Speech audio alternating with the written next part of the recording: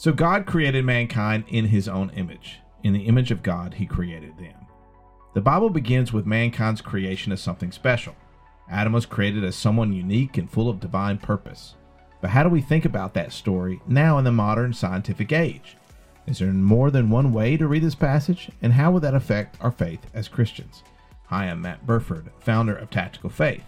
I had the great blessing and treasure to talk with philosopher, theologian, and apologist Dr. William Lane Craig on this very issue and ask him why he's spending so much of his time today on this topic.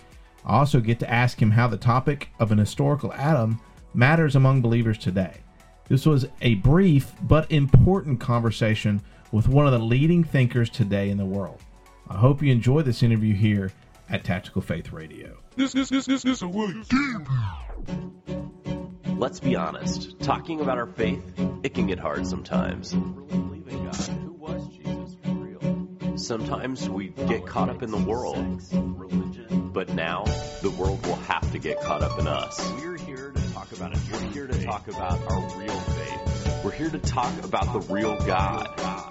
For unapologetic apologetics everywhere, welcome to Tactical Faith Radio.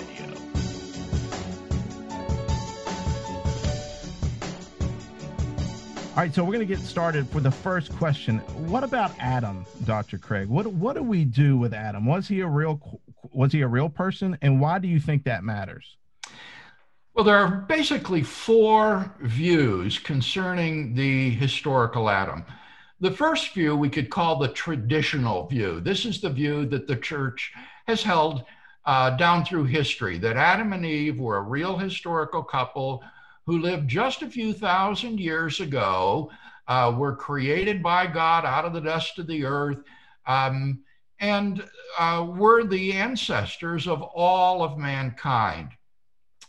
A second view would say that Adam and Eve were not the universal ancestors of mankind, though they were a real historical couple that lived relatively recently, a few thousand years ago.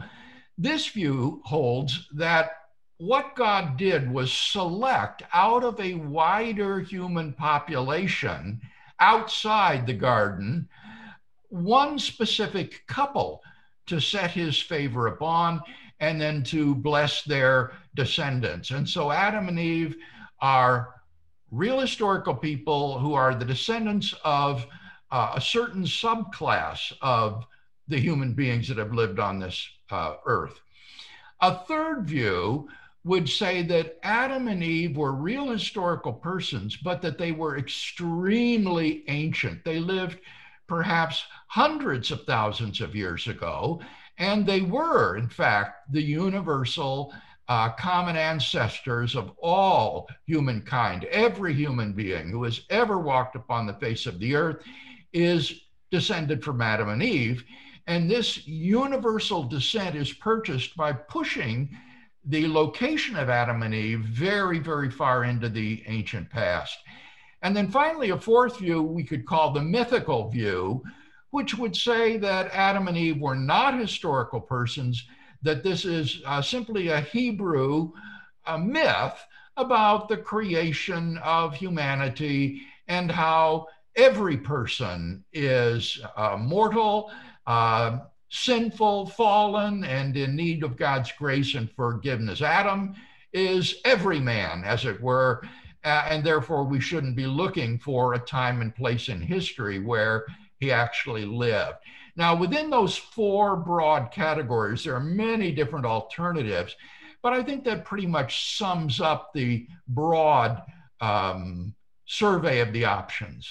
So which one of those options would you consider the one that the church has held the longest? The traditional view? Oh, clearly the traditional view has been held the longest. It's only really been with the advent of modern science and the discovery that humankind did not originate a mere 10,000 years ago, but far, far into the past, as we've discovered not only the remains of human beings going much further back, but also their artifacts, things like the beautiful cave paintings in Lascaux and Chauvet, France, and archaeological discoveries of arrowheads and spears and beads and grindstones and all sorts of other implements used by ancient man.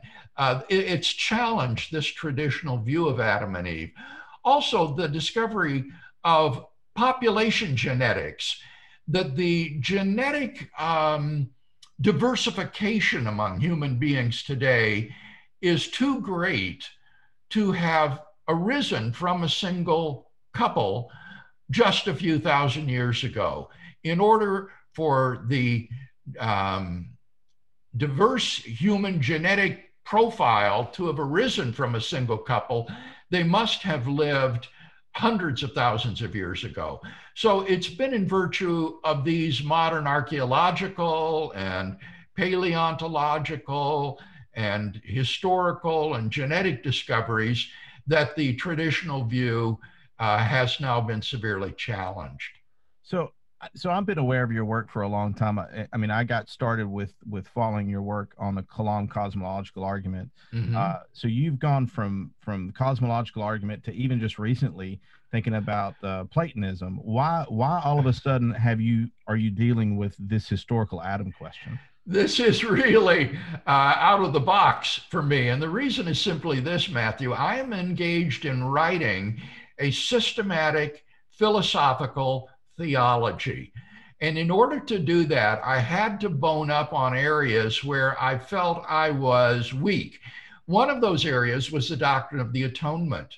And so I spent 2 years studying the doctrine of the atonement. Another area was the doctrine of man, or theological anthropology. I was very confused and uncertain as to what to think about the historical Adam. And so I embarked upon, again, a 2-year study of the question of the historicity of Adam, both from a biblical point of view and also from a modern scientific point of view. And that's how I came to be studying this question. So what did you find was the most surprising as you started researching? Boy, I mean, because you're a man of many letters. I mean, you have 2 doctorates. Yeah. I mean, when it comes to somebody like me, I mean, I know nobody can have exhaustive knowledge, but I would think not many things surprise you. I mean, is there something that of note as you were looking at the doctrine of man that? Yes, there would be a couple of things. Biblically speaking, I think what really surprised me was the plausibility of analyzing the literary genre or type of Genesis chapters 1 to 11 as something called mytho-history. This is a term that was coined by the great Assyriologist, Thorkild Jacobsen. And it characterizes a narrative that does concern actual historical events, but which are told in the figurative language of myth. And I think there are very persuasive reasons to think that Genesis 1 to 11 belongs to this genre of mytho-history, and that therefore it's a mistake to take it as a literalistic historical narrative. Now, lest any of your viewers be upset by that, let me remind them that that's what everybody believes about the book of Revelation, the final book of the Bible. It is filled with symbols of beasts and dragons and things of that sort that are not to be taken literally, but represent nation states and alliances, political alliances, and so forth. Nobody thinks that the beast is some sort of a creature like in Beauty and the Beast. Rather, this is a person who is opposed to God and is a political and military figure.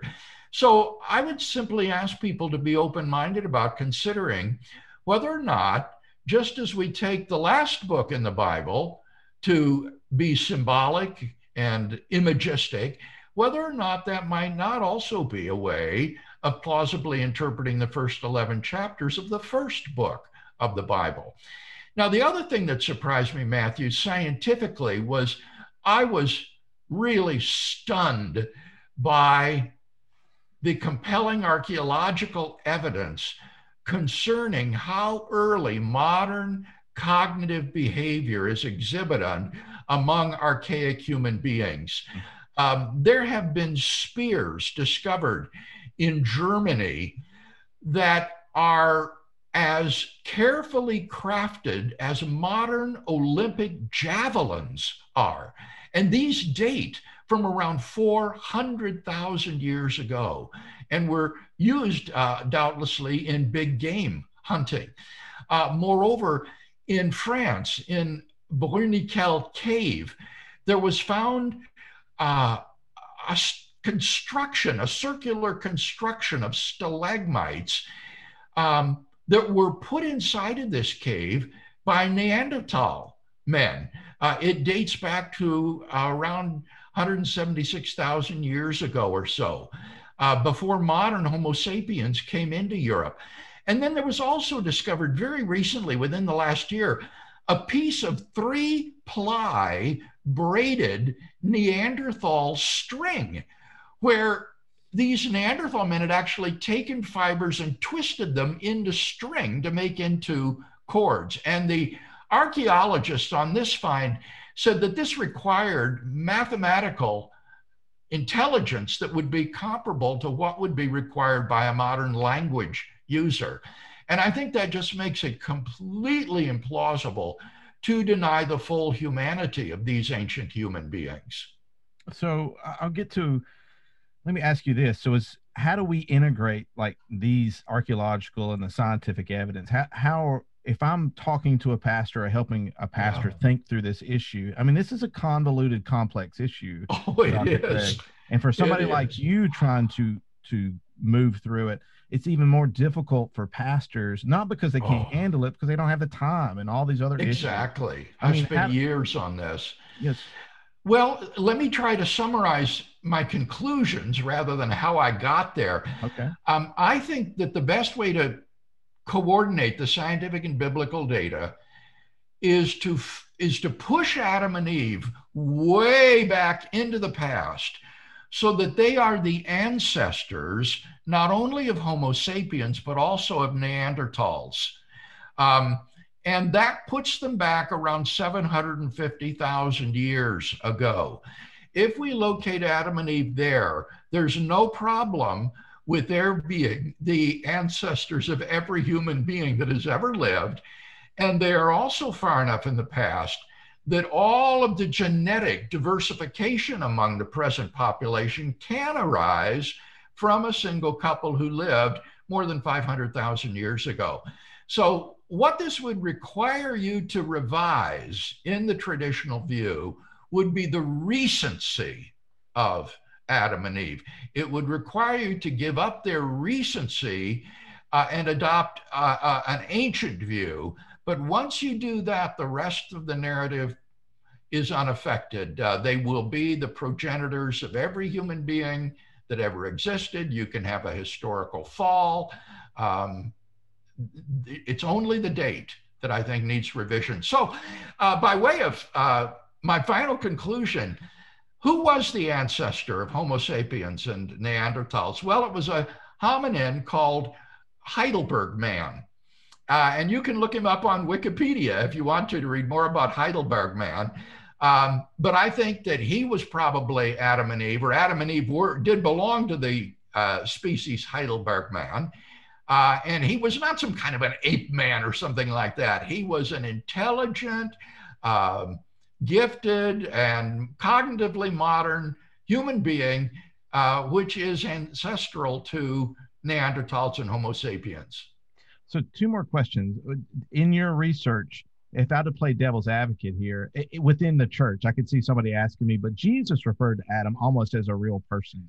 Is there, yes. Did you know, how did Second Temple Jewish culture view Adam, or even Paul? I mean, I think they almost universally took him to be a historical person. When you read the extra biblical Jewish literature from that time, they often refer to Adam. And though they exploit him theologically for different purposes, they all assume he was a real person that actually lived.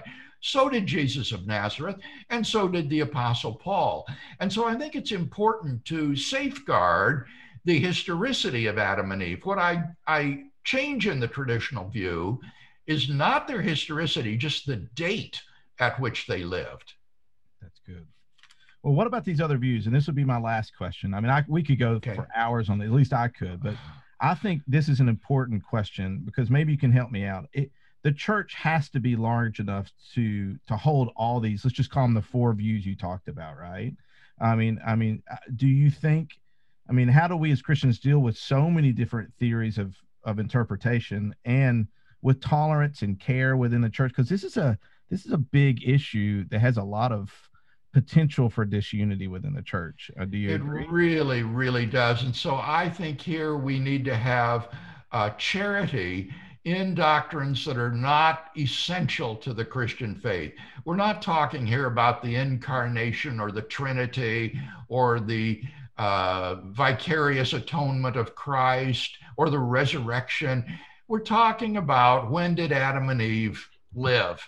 And I think that the church is big enough and broad-minded enough to embrace a big tent, or to be a big tent and embrace a diversity of views. And I have to say honestly, Matthew, that I have been shocked at how open Christian lay people are to the position that I've just laid out briefly here. I thought I would get all kinds of hate mail and hostility and resistance, but I find Christian laymen are pretty open-minded about this. Yeah, I think churches as a whole are looking for ways to make sense of hold Scripture high and make sense of discoveries that we're having in archaeology and in science and in other disciplines. Well, absolutely. For the sake of our young people, for our high schoolers, middle schoolers, we have got to be able to address this issue in a credible way, or they're going to walk away from their faith. Totally agree. And we have to be open and honest and follow truth. And I'm always telling, I taught classical school for years, and I'd always tell my seniors, one senior class specifically, I said, I want you to be curious. I want you to go out and understand that God's world is big enough, and just go, not just test it, but I just think it's the only worldview that we have going on. It is the only truth. And people like you and the resources that you have at Reasonable Faith, it's just, for me, it's vital for pastors and churches today. Yes. Could I just underline what you just said, Matthew? It's so important that your viewers understand that there are good reasons to think that the Christian faith is true. There are good arguments for the existence of God and powerful evidence for the person of Jesus. So we're not asking you to make a sacrifice of your intellect or a leap of faith in the dark. There are good reasons, convincing reasons for being a Christian. And that's what your work has done. Reasonablefaith.org. You have a defenders class where you have, at Johnson's Ferry, you have recorded your Sunday school. Man, that is a go-to for me. I'm just now starting the atonement part of it. It is so fulfilling. Thank you so much for that. This work that you're doing on Adam, when do you have any idea of when that will be out? I recently saw that Erdman's, the publisher, put up an Amazon page for pre-ordering it, and they're saying in September of next year. I was disappointed to see that it's so far off, but at least that's the projection at present, September. Well, thank you for coming on. You're in Georgia, next door to Alabama, but just know that in Alabama, I'm pushing your work a lot. I think so much for you, and especially your wife, because it's a couple. My wife, if it wasn't for my wife, my ministry wouldn't be here. And so I acknowledge that you and your wife sacrificing and doing what you've done for so many years. It's actually being fruitful and helpful in my work and so many other people. So thank you so much for coming on. Oh, certainly, it's a joy.